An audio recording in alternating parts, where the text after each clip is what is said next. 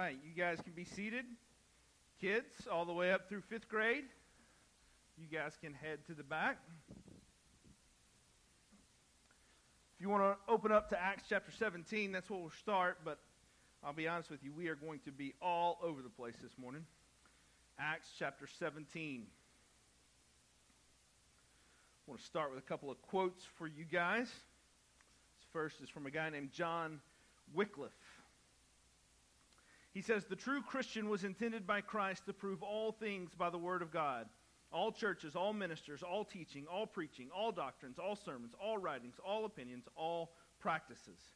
These are his marching orders. Prove all by the word of God.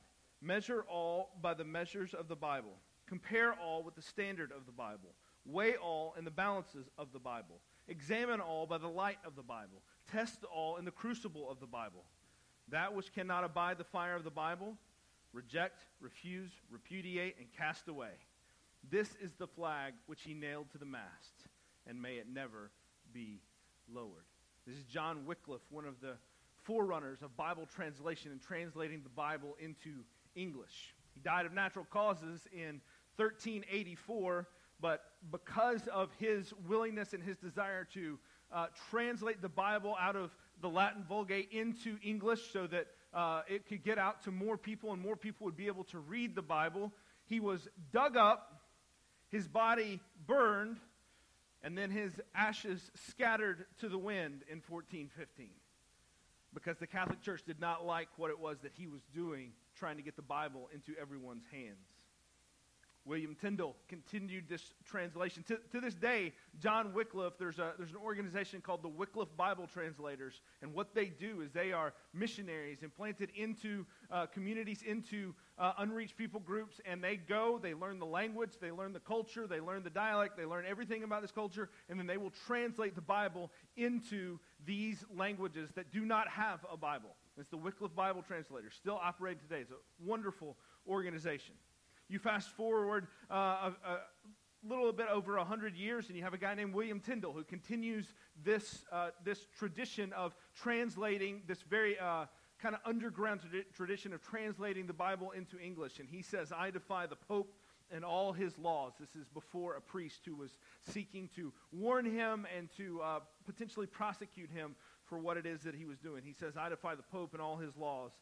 If God spare my life, ere many years, I will cause a boy who drives the plow to know more of the Scriptures than you do." That's what he said to the priest. It was his goal to get the Bible into as many people's hands as possible, and he was willing to give everything for that. And in fact, in 1536, he did just that. He was strangled and then burnt at the stake for translating the Bible into English and for teaching that was a good thing to do.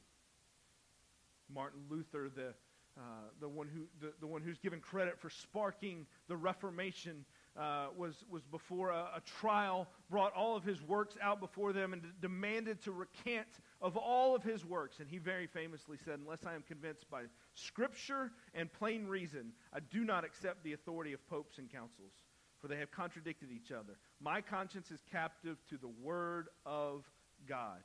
I cannot and will not recant anything, for to go against conscience is neither right nor safe. God help me. Amen." He said, "God help me," because he knew that whenever he said that, there was a good chance that was probably his death sentence, that he would probably be martyred for not recanting against his works and for carrying out his own translation of the Bible into English and for the teaching that he continued to persist in. Now, as it turns out, Martin Luther was never martyred, which is, to me, one of the just most amazing things in all of history, that he was not killed by the church for the things that he did. But all three of these guys were driven by one thing: the Bible. They were driven by the desire to teach the Bible, to know the Bible, and to get the Bible into the hands of the people, and frankly, to get the Bible into your hands. The rallying cry of the Reformation in the 15 and 1600s was sola scriptura, Scripture alone. And the belief is that Scriptures was to be our sole place to find authority in relation to God. Now, when we say sola scriptura, this would be a rallying cry for us too. We don't mean that Scripture is alone, that it is all by itself, and that is the only place that we go to. But what we mean is that we will find our sole place of authority located in Scripture and the teachings that we find in Scripture. So let me ask you the question. Why in the world would these men, Tyndale, Luther, Wycliffe, others, Coverdale, Calvin, I could go on and on and on, why would they be so willing to give their lives for a book? I mean, it's a book.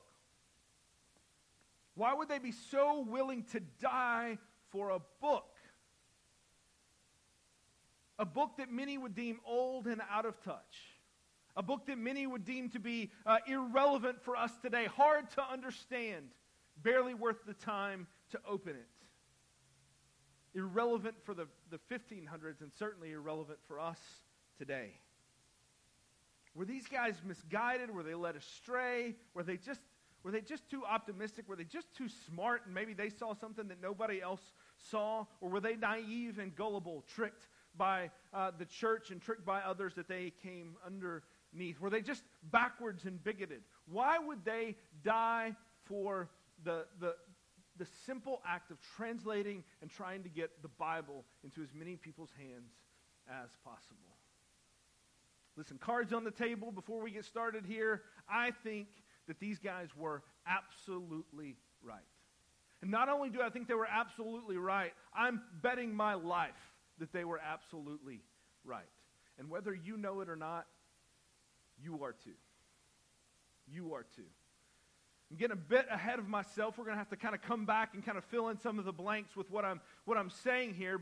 And we'll come back to these reformers and their willingness to die for the Bible. And then we're going to ask a question that begs to be answered from this. Why are these guys willing to die for a Bible that we're barely willing to read? That's where we're going this morning. Now, if it sounds like, okay, so the preacher's got the guilt trip ready to go, I know where this is going, I can kind of check out, come back in for the guilt trip at the end, and we'll be good. Just hang with me. I promise you that's not all it's going to be. Maybe there'll be a little bit of that, but it's not all it's going to be, all right? So hang with me, and let's just walk through some of this stuff. And we're going to go all over the Bible, and we're going to see what the Bible has to say about itself. And now, remember, we're in this series, Rooted. And what we're doing in this series is we're looking at some of the basics of what we do here on Sunday mornings, what we do here as a church. That when you walk in here and you see what we do, you say, I wonder why they do that. I wonder why they do that way. I wonder what decision and what went into all of this. And this morning we're going to be talking about our Bibles. But before we do that, we've got to back up just a little bit. Because remember, what you see, the canopy of the tree, is fed by the roots, which is every bit as big, if not bigger, than the canopy that you see. And so we need to back up just a little bit and talk about the parts that you don't see. And what you don't know, or maybe you do know it, but we don't talk about it. So if you know it, then it's just something you kind of intuited. It's just kind of something that you've recognized as we've gone through and you've been a part of Providence Church here. But there's an underlying assumption behind everything that we do here at Providence. That whenever we gather, whenever we sing, whenever we pray, whenever we've done it all, we've done it with an assumption that goes almost completely unsaid in all of our gatherings. But it is so fundamental that we wouldn't bother to gather together if this was not foundational for us here at Providence. And here's what that is. Here's that foundational underlying premise. We believe that God can be known. Here at Providence, we believe that God can be known. We believe that God is real and that we can know him. Now, if you grew up in church, that's like, yeah, of course. Yeah, I mean, that's what we do. That's church. We talk about God. That's fine. But to a huge chunk of the world, that is an absurd statement. To a huge chunk of the world, that would either be absurd or it would be blasphemous. One or the other. The atheist believes there is no God. The agnostic believes that if there is a God, we can't know him. He is far removed from us, and there's no way for us to know whether there is a God or not. And for the vast majority of religions in world history, the ability to know God was at best a mystery. It was a guess. It was a hope. It was a blind shot in the dark. Maybe this is what this God wants from us. And that was it. It was accompanied by blind guides, guessing what they need to do, guessing about what they need to do to kind of appease this God that they have kind of manufactured in their head and they have assumed is out there. Trying to guess what it is they need to do to get this God to listen and to hear them. Trying to guess what to do in order to get this God to bless them and to not take the wrath of this God out on them. Whatever God they've made, they're guessing on how they can best approach this God. But all their appeasing is done in vain. Isaiah, the prophet, describes these worshipers of gods that they don't know. In chapter 44, if you go through and read it, I'm not going to read it for sake of time, how to kind of cut some of this. But if you read chapter 44 of Isaiah, and you want to know if there's sarcasm in the Bible, that's Isaiah chapter 44. He is mocking those that would worship idols that were made with wood and stone. He's saying, what are you doing? You formed this with your hands. You're the one that baked this in the fire. You're the one that saw all this being created, and now you would bow down and worship it? Now, we may not worship idols exactly like that today, though I might push back on that a little bit, but at least not as obviously as what they do. But in Paul's day, he saw much of the same thing. It just looked a little bit different. And this one may ring a little bit more of a bell. So Acts 17, Paul is standing standing on Mars Hill in the whatever. You know what I'm saying. I can't get that word out right now. But he's addressing the scholars. He's addressing their religion. He's addressing everything that is going on there. These learned men, these scholars of Greece, and he comes upon this statue and it strikes a chord with him. And look at what he says to these guys. Acts chapter 17. So Paul, standing in the... Why can't I say that? I say that all the time. I just can't get it out. Paul, standing in the midst of the Areopagus, there we go, said, "Men of Athens, I perceive that in every way you are very religious. For as I passed along and observed the objects of your worship, I found also an altar with this inscription, 'To the unknown God.' What therefore you worship as unknown, this I proclaim to you. The God who made the world and everything in it, being Lord of heaven and earth, does not live in temples made by man, nor is he served by human hands, as though he needed anything, since he himself gives to all mankind life and breath and everything. And he made from one man every nation of mankind to live on all the face of the earth, having determined allotted periods and the boundaries of their dwelling place, that they should seek God and perhaps feel their way toward him and find him. Yet he is actually not far from each one of us." We'll stop there for the morning. Paul is telling them what I am telling you today. There is no need for an inscription to an unknown God. We don't need to guess what God is like. We don't need to erect a statue and say, for all the gods that we may have missed that has not made themselves known to us, for all of these gods that are out there, we're going to put this one up there as kind of a catch-all. Paul's saying you don't need that. What you need to know is that we can know God. We do not need to guess about what God is like. We do not need to guess about what God wants. We do not need to guess about how God sees us. He is not an unknown God, but instead he is the God that has revealed himself to us. And as Paul says, he is not far from each of us. Now again, that is an astounding claim to most of the world. But if that's true, that God has revealed himself to us and we can know him, there can be nothing more important than how he has revealed himself. Now, there are two ways that we can talk about this idea that God has revealed himself. One is called, these are like kind of broad categories. One is called general revelation. The other is called specific revelation. General revelation, specific revelation. And this is general revelation we want to talk about first because it'll set the stage for the rest of the morning. This is revelation that is available to everyone. And given enough time and enough to kind of time to meditate and discern and think through it just a little bit, everyone would be able to see this. Psalm 19 kind of echoes this just a little bit. Psalm 19, verse 1, it says, "The heavens declare the glory of God, and the sky above proclaims his handiwork. Day to day pours out speech, and night to night reveals knowledge. There is no speech, nor are there words whose voice is not heard. Their voice goes out through all the earth, and their words to the end of the world." What the psalmist is saying here, very poetically, very beautifully, is that creation should pour forth the knowledge of God to us. We should be able to walk out on our deck tonight, look up at the stars, and say, God is powerful. He is awesome.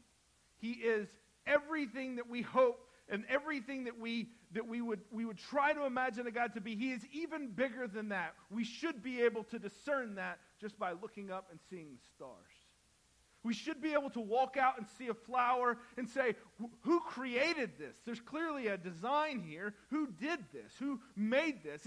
This is someone that we need to worship. We should be so awestruck that it causes our hearts to be stirred by the Creator. When we go places like we went to Yellowstone here just last month, when we go places and we go to a place like Yellowstone and we see Old Faithful erupt and that geyser goes off, it should cause our hearts to erupt with praise as we see the power of what God has done. When we do things like watch the Olympics, and maybe you think of the Olympics as like a celebration of all that humans can do, which that's fine. But we mess up if we stop there and we say, look at how great humans are. Instead, what it should cause us to do is it should say, look at what God has created these people to be capable of. Look at what God has created people like us that really aren't like us. Whenever you see the things that they can do, God created those people and made them capable of this. It should stir our hearts to God. It is all his handiwork. But you and I know that somewhere in there's a short circuit. That somewhere in there we can drive by a mountain and not blink. That we can drive, we will pull out of this place and we will drive by incredibly complex and complicated and detailed things, and we will not give a single thought. You know, the psalmist says, the proverb says, go consider the ant. Just watch the ant, the little itty bitty ant, and be amazed. And learn from the ant. If that's what the proverb tells us, then think about all the other things that we drive right by, that we walk right by, and we don't even consider. Paul knows this is what should happen. But general revelation doesn't always get us there. In Romans 1, chapter 1, verse 19, he says this, "For what can be known about God is plain to them, because God has shown it to them. For his invisible attributes, namely his eternal power and divine nature, have been clearly perceived ever since the creation of the world." He said it's no question. You walk outside, you can see his divine power, his eternal power, his divine nature, and the things that have been made. So we are all without excuse, because we should be able to discern who God is from that. For although they knew God, they did not honor him as God or give thanks to him. But they became futile in their thinking, and their foolish hearts were darkened. Claiming to be wise, they became fools, and they exchanged the glory of the immortal God for images resembling mortal man and birds and animals and creepy things. So we took this incredibly complex world that God has made, and instead of saying, God, we honor you and we celebrate you, we begin to worship the things that he has made. And we create our idols, and we worship the wrong things. Paul tells us we don't worship God as we ought. We should be able to see these things, but we don't. Our hearts get in our own way. Our sin has blinded us. But even more so than that, as spectacular as creation is, and as much as we should be able to discern much about God that we completely miss just from what we could see around us, there's only so much you can kind of wring from that sponge. Because no matter how much you spend staring up at the sky and looking at the Milky Way and watching a meteor shower or whatever, no matter how much you do that, that can never tell us what God is like completely. It can never tell you what God wants from you. It can never tell you why you don't have a relationship with that Creator. It can never explain those things to us. We need something else to help us. And we're told we get two primary ways that this is done. Two ways in which the Holy Spirit will take these things and then write them on our hearts. In Hebrews chapter 1, verse 1, the writer of Hebrews says, "Long ago and at many times in many ways, God spoke to our fathers by the prophets. But in these last days he has spoken to us by his Son, whom he appointed the heir of all things, through whom also he created the world." So God has seen fit to give us the Scriptures and to give us his Son. God has seen fit to say, here is who I am, and here's how I'm going to tell you who I am. You get the Scriptures, and you get Jesus. And in those things you will know me. In those things you will come to see who I am. And now we can know what he's like. We can know what he wants. We can know what we need in order to come to him. We can know his character, his grace, his mercy, his wrath, his justice. We can know these things. We are not left grasping blindly and filling the blanks ourselves. So that is what we call special revelation. Specific things that God has given us that we would know him. In John chapter 1, he writes it this way, again poetically. "In the beginning was the Word, and the Word was with God, and the Word was God. He was in the beginning with God, and all things were made through him, and without him was not anything that was made. In him was life, and life was the light of men. The light shines in the darkness, and the darkness has not overcome it." Skip down to verse 14. "And the Word became flesh and dwelt among us, and we have seen his glory, glory as the only Son from the Father, full of grace and truth." What John tells us is that the Word is Jesus Christ himself. The writer of Hebrews tells us that the Word, Jesus, is the exact imprint of the Father. That if we have seen Jesus, we have seen the Father. And that God sought to communicate to us through the prophets, through the Old Testament scriptures, and now what he has done through his Son. And so the underlying premise for what we do here at Providence is not only that we can know God, but that we can know God through these ways, through what has been given to us. Now, this is not general revelation that everyone at all times has with general application, but this is teaching that is specific to the nature and the character of God, right down to the incarnation of the Son. Listen. If God has revealed himself to us, there is nothing more important than that. I know school is starting. I know life is crazy. I know that you got to go fight somebody for a pencil at Walmart this afternoon. I know you've got a lot going on, and there's a lot of stuff that demands your attention right now in the moment. I know that. I know you got all kinds of stuff to get ready. I know you got all these different things.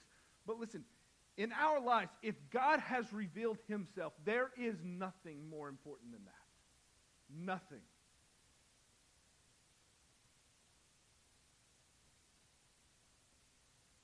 The question, if he has revealed himself to us, then is, what has God said? What is God like? According to the scriptures themselves, what God has said is the scriptures and the Son. And when we know those two things, then we will know God. At least as much as he has given for us to know.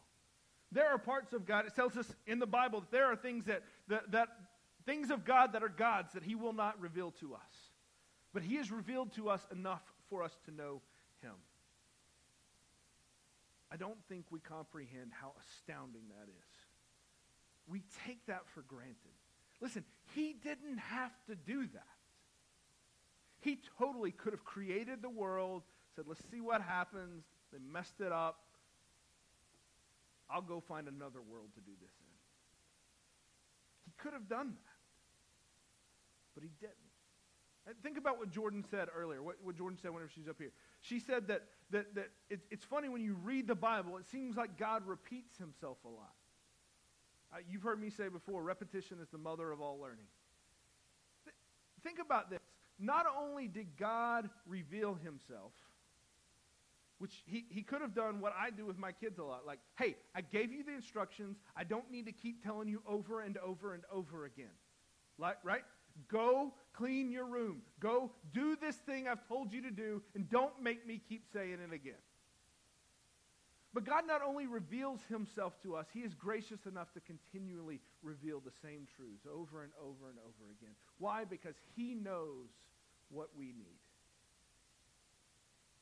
He hasn't just revealed himself. He's revealed himself in a gracious way that we might know him. He could have revealed himself in this like big ball of fire as he comes down to consume us. But instead, he reveals himself in a baby born in a manger. Instead of coming to us in fire and in wrath, he comes to us in humility, a king born in a cattle stall. We don't comprehend how astounding that is. The implications for this are endless. I'll give you one that Paul writes about in 2 Timothy, verse 3, or chapter 3. All Scripture is breathed out by God and profitable for teaching, for reproof, for correction, and for training in righteousness, that the man of God may be complete, equipped for every good work. One application of the fact that God has revealed himself to us is that we, too, can become more like him. That's crazy. One implication is that we can correct and reproof and rebuke others and ourselves in order to become more like what God has called us to be. The Scriptures are here for us that we would know God and that we would know how to train ourselves to be more like him. You say, well, okay, this is like, that's 2 Timothy. He's talking about the Old Testament there, right?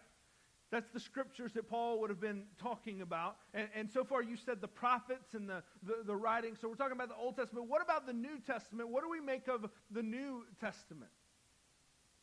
Paul was just talking about the Old Testament there. Well, sort of. But not exactly.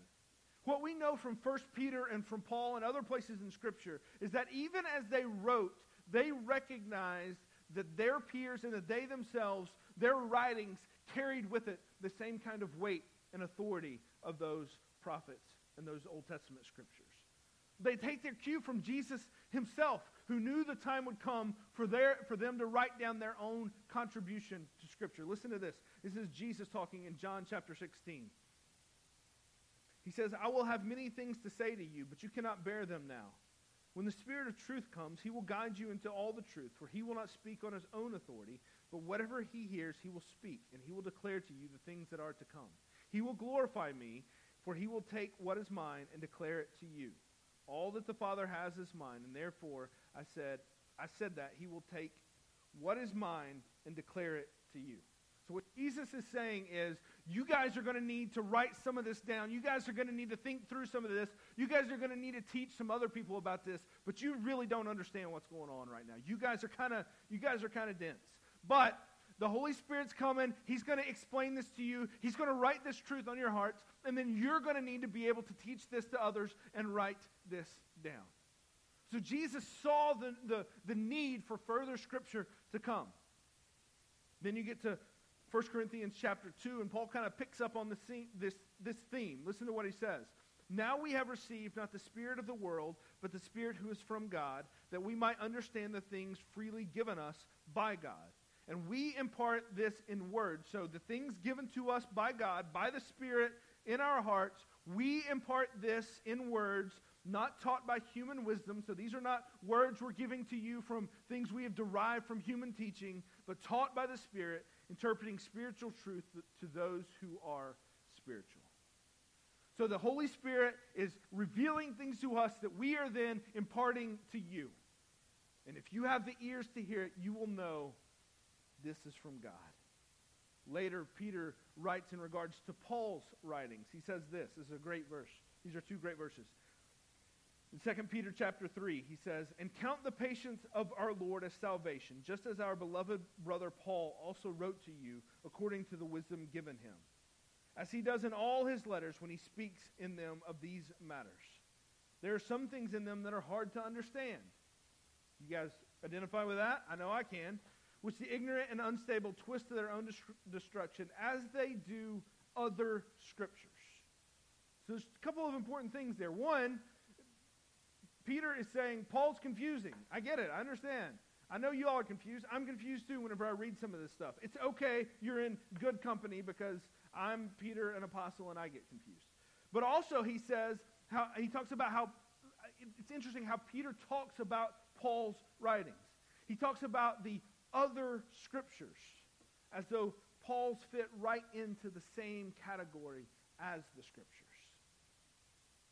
And so what we see is that as this stuff is being compiled, as these books are being written, these take on the same kind of authority and the same kind of weight.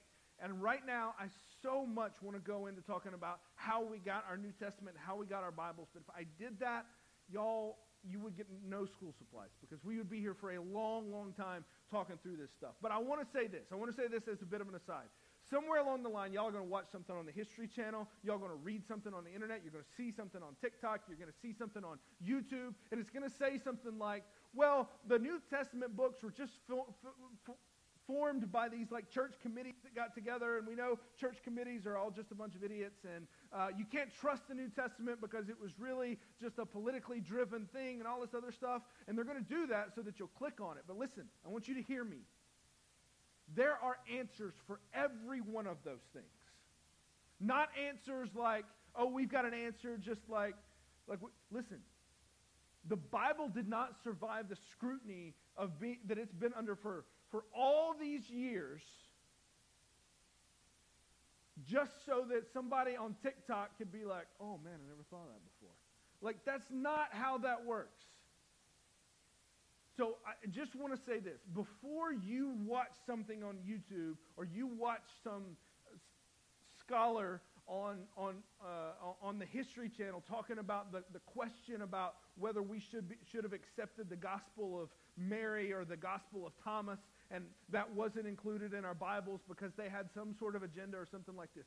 Just, you're going to have to trust me just a little bit on this, but I'm telling you right now, there are really good answers for that stuff. There are really good answers for how we got the books that we got. And I would love to walk through some of that with you. I do not have time to do that right now, but you need to know, when you hear that, I don't want you to be shaken and be like, oh my goodness, this was all just a big political game. It's not. God has compiled these books for us to have authority in our lives. And there is a reason that these are the books that we have. All right, so I'll get off that soapbox and I'll come back to this and try to get back to the point I was making. As much as I would love to go on and on talking about this, the bottom line is I want you to know that behind all of what we do is this foundational premise that God has spoken and that we can know him. And he's done it in the scriptures and he's done it through his son. And this is why if you go through our Providence 101, you go through our curriculum, we'll talk about our core values. The number one core value of Providence Church, the absolute authority of the Bible. The absolute authority of the Bible. This is what we say. God has spoken, and his communication to us is reliably recorded in his word, the Bible. We think what God says deserves to be heard and obeyed. It is the authority in the life of the church and its members. The first core value, top one. Everything else flows from this one. Now, our core values are playing out our mission, which is to make, grow, and unleash disciples of Jesus Christ to the glory of God, right? So we're here to glorify God, but we believe one way that we do that is by submitting ourselves to the authority of the Bible. There is no authority higher than God's word. Now, we talked about this before, but I think it's still helpful. You can talk about authority in different ways, right? We talked about this. I can go over to Carson Newman, right? And if I park in the wrong spot, a guy's going to pull up in a smart car, and he's going to put a ticket on my car. And do you know what I'm going to do with that ticket? I am going to throw it away. And I am not going to do a thing with it. You know why? Because he has no authority over me other than to say, you're not supposed to park here. And he's in a smart car, for crying out loud. And so he's got very limited authority. He can't hold my transcripts. I didn't go to school there. He can't find me. He can't do any of those things because he doesn't have that kind of authority. Now, if I go over here to Walmart and I park in a handicapped spot and I get a ticket from the Jefferson City Police Department, they have authority over me. I'm going to have to pay that ticket. If I do something wrong there, I'm going to have to pay that ticket. And they've got a car that has sirens and is much more authoritative looking than that smart car is, right? So there's a different level of authority. And you can keep working, like you work up to the state police, you work up to the FBI. Like each one has more authority to do more things if I do something wrong. Does that make sense? When we talk about the authority of the Bible, what we mean is there is no higher authority. That is what we submit to. We do not sit over Scripture, we sit under Scripture. That does not mean that we don't read Scripture and we determine what it means and we apply it and all those things, but we don't sit over it and say, Paul didn't get that right. Peter didn't get that right. They must have missed this one. That is not how that works for us. We say, I didn't get this right. I'm going to have to figure out what in the world Paul is talking about here. That's the way that works. Now, don't misunderstand. We're not biblicists, which means that we kind of dissect the Bible and apply certain texts in certain ways, kind of picking and choosing our texts. We take the Bible as a whole and we see what it would teach us. It is the heartbeat of this church, and it is what drives me. It's why I stand up here and teach every Sunday. It's why I do what I do. I have bet my life on this fact that the Bible is worth our lives.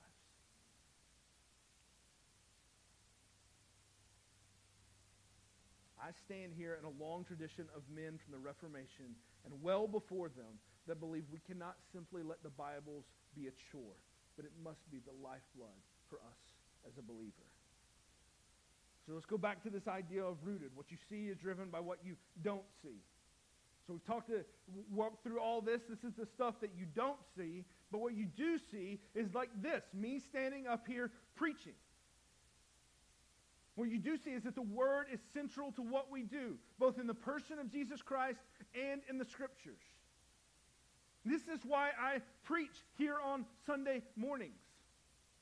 Let me let you in on a secret. Let me let you in on something here. So, do you think that I preach because the Bible says this is what you're supposed to do on Sunday mornings? You're supposed to preach? It doesn't really say that. It talks about singing. It talks about reading the Psalms. Talks about doing some different things like that, but it doesn't talk about preaching. And in fact, almost every sermon in the New Testament doesn't happen in churches. It happens outside the church to non-Christians. Now, Paul gives instructions to read his letters to the churches whenever his letters go to the churches.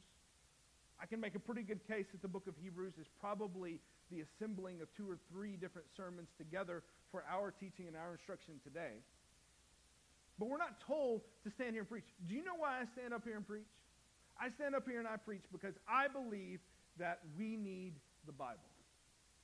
Because that is how we know God. That's why we do it.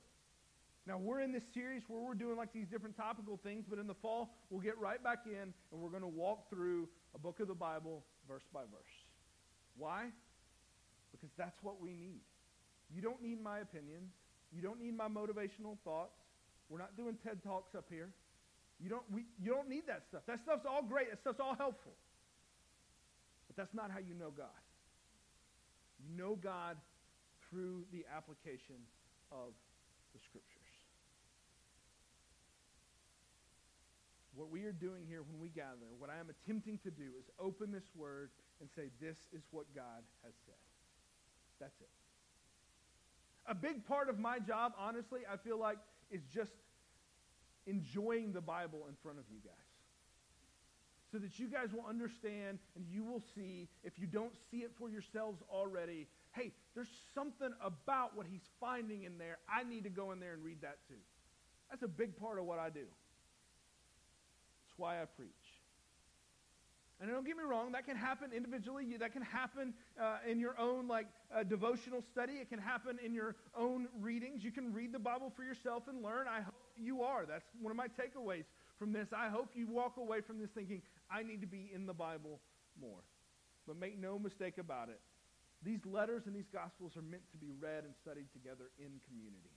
Most of the New Testament is addressed to churches as a whole, not to individuals. Let me also make clear, I want to make sure that we highlight this. There is a supernatural work that happens when a Christian reads his Bible. The Holy Spirit is at work when we read and apply God's Word. We cannot utilize the Scriptures as they were intended without the work of the Spirit. And we should pray to be filled by the Spirit and that the Spirit would work these truths into our lives. And I firmly believe that the Spirit still speaks and works in our lives today. But he will never speak or work in our lives today contrary to what Scripture says. And I also am firmly convinced that he regularly will do it through what Scripture says. And that is the primary way in which the Spirit works in our life. When you read the New Testament, the clear mandate for the Spirit that the Spirit has been given is not that the Spirit that he speaks on his own, but instead that he speaks what he has been given. And write the words of Scripture and Jesus Christ on our hearts. There's a lot more I could say about that. I wish I could spend more time on that, but I can't. So what are we to make of all this? How do we walk away? Should we hand out Bible reading plans on your way out? Should I give you some Bible? There's some back there. I can give you some. That would be a great application for this sermon, to be honest with you. Wouldn't be a terrible idea. We can give some of those out. Should I guilt you into reading your Bibles more and shame you for not caring more about the Bible and try to get you to do that? Any preacher worth his salt should be able to do that. They don't let you graduate unless you can do that, unless you can guilt trip people into reading the Bible. You should be able to do that. It's just part of the job requirement. It's part of what you have to do. And man, I hope you read your Bible. I do. I hope you read a real one with pages. I hope you read it on your phone. I hope you get the Dwell app and you listen to it and you let it kind of get in your heart as you mow or drive to work or do whatever it is that you do. I hope you memorize it. I hope you study it. I hope that question I asked you earlier will be one that kind of rings in your head and will haunt you for a little while, because it's been haunting me. Why were these men willing to die for a Bible that we're not even willing to read?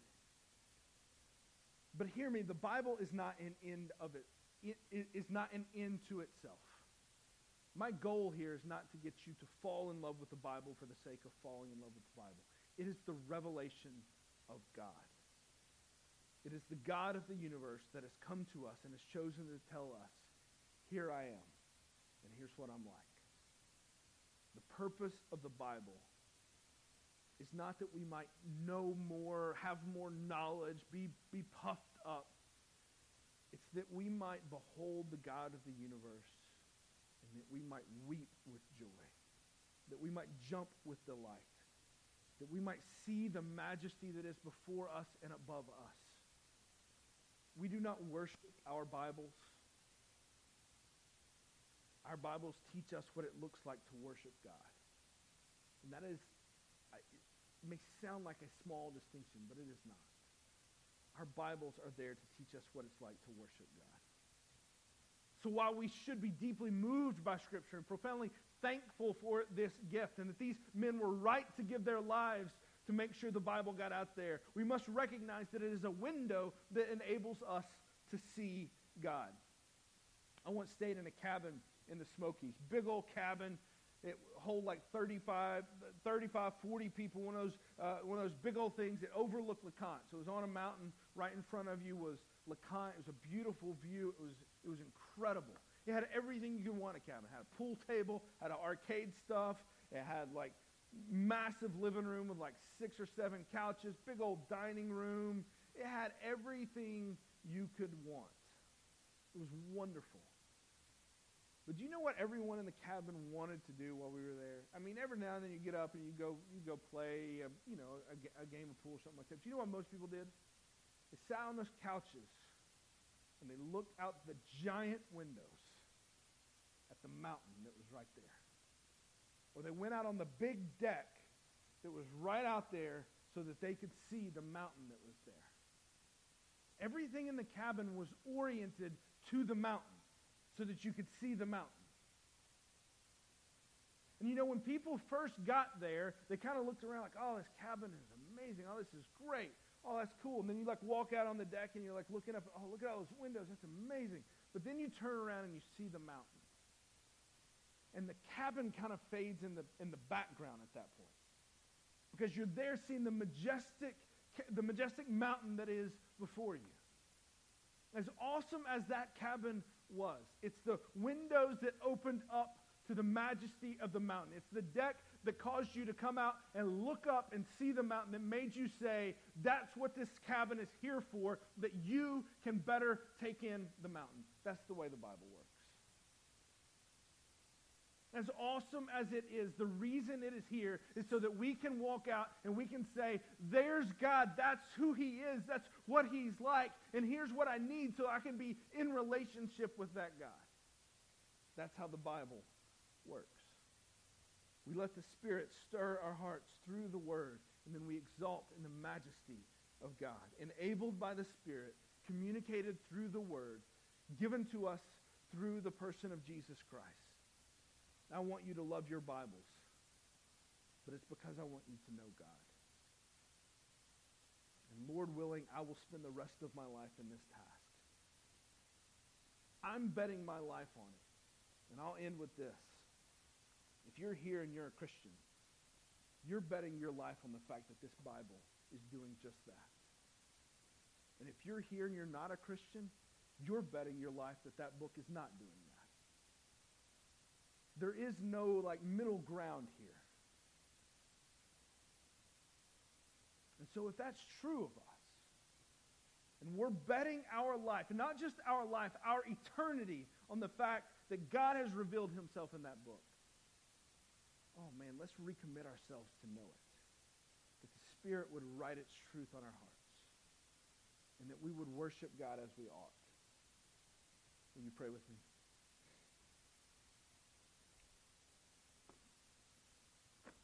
Father, this morning we confess that we do not properly see the grace that has been given to us through your word and through your Son. Father, I pray for the work of the Holy Spirit in our lives right now. I pray for everyone in this room that is in relationship with you, that we would be filled by the Spirit this morning. And we would not be filled by the Spirit in order to look for some other thing, but instead that you would fill our hearts, that you would fill our minds, and that you would draw us to the revelation that you have given us. Father, I pray for the things in this book that we have not read and that we do not know. That you would give us grace and that we would be compelled to know those things. Oh, but Father, I pray more than anything for the things that we have read in this book and that we do know and that we fail to submit to. How desperately we need your grace. Father, I pray that you would just keep repeating the words that you have given to us, that your love endures forever,